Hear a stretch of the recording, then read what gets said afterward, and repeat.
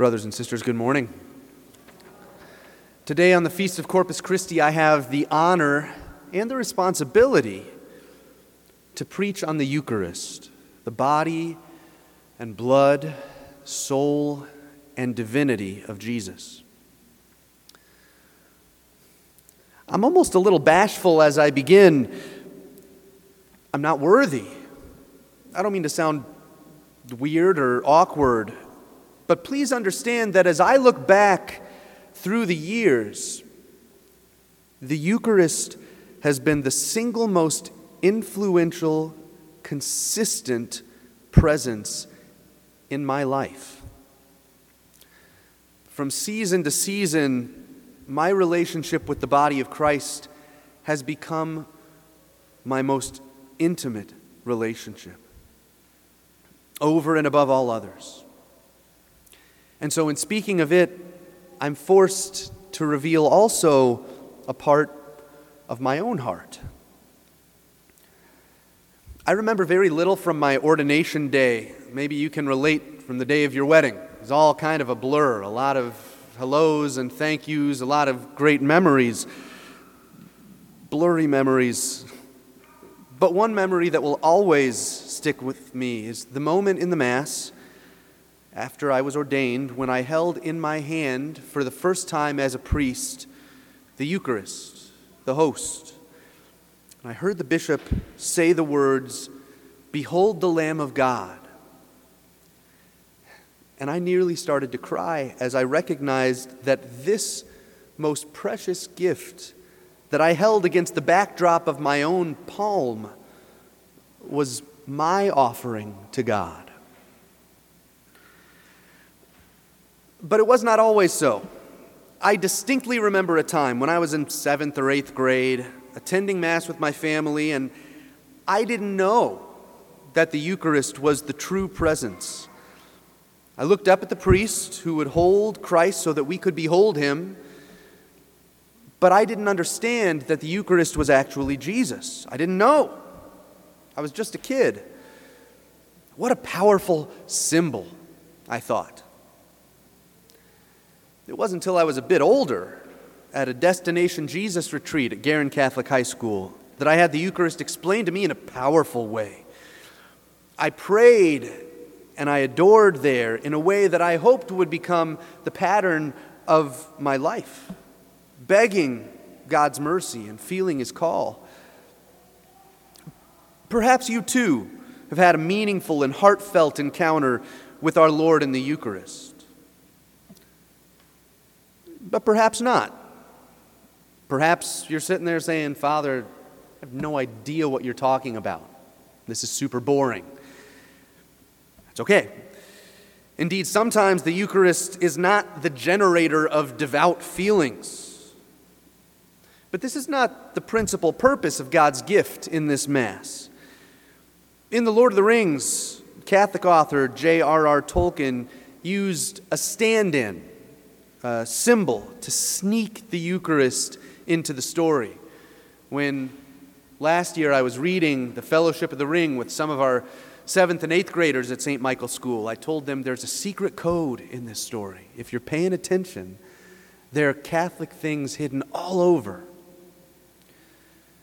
In this story, Tolkien created something called lembas bread, or whey bread, a very thin white wafer, similar to our word viaticum, which is part of the last rites or the sacraments that you would receive when you were passing from this earth on to the next world. It's communion for the dying, communion for those with a journey to make, or literally via tecum, Latin for with you on the way. In the story, Tolkien describes lembas bread not as a casual food or a comfort food. It's not food that just makes you feel good. As they journeyed through dark days and attempted to master themselves, the characters in The Lord of the Rings reflected the lembas had a virtue without which they would long ago have laid down to die. It did not satisfy desire, And at times, Sam's mind was filled with the memories of food and the longing for simple bread and meats. And yet, this whey bread had a potency that increased as travelers relied on it alone and did not mingle it with other foods. It fed the will, and it gave strength to endure and to master sinew and limb beyond the reach of mortal kind. Our Eucharist, the body, blood, soul, and divinity of Jesus, also gives strength to your will, to endure, to become holy. You are what they eat. You are what you eat, as they say. That's the bad part of writing a homily out. That's why I don't normally do it. That would have been a cool line, wouldn't it? We can all agree. You are what you eat, as they say.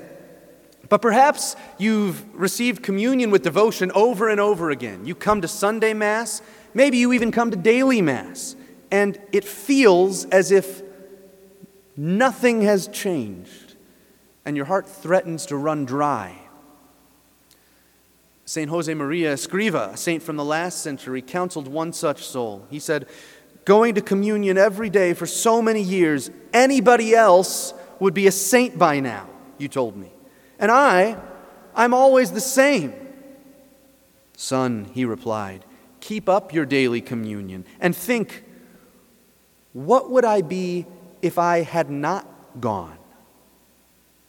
A sobering thought. Still, though it may primarily work to affect the will, it can be a great comfort when one realizes what is meant by the Eucharist, who is truly present behind the forms of bread and wine. St. John Henry Newman, who's one of my guys, one of my patrons, wrote to a friend shortly after his conversion to Catholicism, and he said, I'm writing next room to the chapel. It's such an incomprehensible blessing to have Christ in bodily presence in one's house, within one's walls, as swallows up all other privileges. To know that he is close by, to be able again and again go in and visit him. I could not have fancied the extreme, ineffable comfort of being in the same house with him who cured the sick and taught his disciples. Before, I neither understood nor tried to understand the Mass, and I did not know or did not observe the tabernacle lamp. But now, after tasting of the awful delight of worshiping God in his temple, how unspeakably cold is the idea of a temple without the divine presence. One is tempted to say, what is the meaning? What is the use of it? I don't know, Newman. What is the use of it, truly?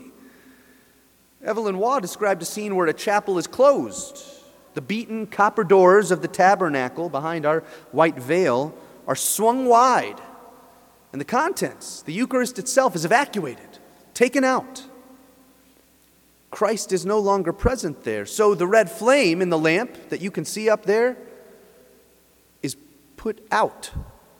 Suddenly, wrote Waugh, there wasn't any chapel there anymore, just an oddly decorated room. It's a lesson for us in the Catholic Church. The Eucharist is the object of our faith that differentiates it from faiths that dwell in other oddly decorated rooms. That's to say, you don't just go to a church because it's the prettiest, or because the preacher is the most vibrant, or because you really like their social stance on one issue or another. You go to a church to find God. If God is there, then the ugliest room can become the most meaningful. But if he's not, then it's just an oddly decorated room wherever you are. This is why we govern the worthy reception of Holy Communion, recognizing that in Holy Communion is present God himself. This is why we say that Catholics who are in a state of grace, that means they've gone to confession sometime in the last year and they're not conscious of any mortal sins on their soul, after fasting for an hour, can receive communion either on the tongue, extended flat please, right up to your lip so that I don't have to worry about trying to get inside your teeth, or on the hand, not reaching out to grab, but sitting sturdy as a throne, not also as a sieve where I have to worry about whether or not Jesus is going to fall through your fingers. Rather, flat, present, holy, a place worthy of Christ to dwell. The divine presence peers forth from our churches in Muncie, on Jackson, on Charles, on Riverside, and we carry him within ourselves as we're sent forth. From age to age, the presence of Corpus Christi, the body of Christ, has brought blessing. It's inspired the stacking of stone upon stone to build a dwelling fit for the divine. You think about this church, and even the church that preceded it. Why did Catholics come to Muncie? Why build a church and plant a family? Why try to grow something here? Because God dwelt with them. And they desired to build him a house, a place where they could go to meet with him, to be present face to face and heart to heart. That's what makes this place significant, and it's what makes it endure. It's moved hearts and minds towards the poor and the marginalized. It's been the source of our authentic communion. As one famous father wrote to his son, "Out of the darkness of my life, so much frustrated, I put before you the one great thing to love on earth, the Blessed Sacrament. There you will find romance, glory, honor, fidelity, and the true way of all your loves on earth." As long as the Feast of Corpus Christi is celebrated somewhere on this earth, there is hope.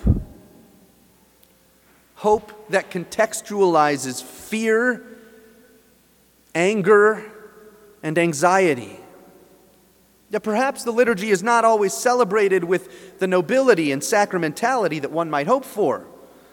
Perhaps we feel unknown as friends and leaders pass from one stage of life to another. Perhaps the policies of governments and corporations threaten to unmoor life as we know it, and the corruption of church leadership around the world discourages you and me. But is the Mass still offered? Is the Eucharist still present? Does God still make his dwelling among men? If so, then let the tares continue to grow with the wheat. One day, the harvest will come, and that wheat, the good seed, will be shorn, pressed, and consecrated, so that once and for all we may truly exist as the body of Christ. Until then, may you look back in your life and see that the Eucharist is the single most influential, consistent presence. From season to season, your relationship with the body of Christ gasps out to become your most intimate. Do not be deceived by appearances. Today, God comes to this church for those with a journey to make. May the body of Christ keep you safe for eternal life. Amen.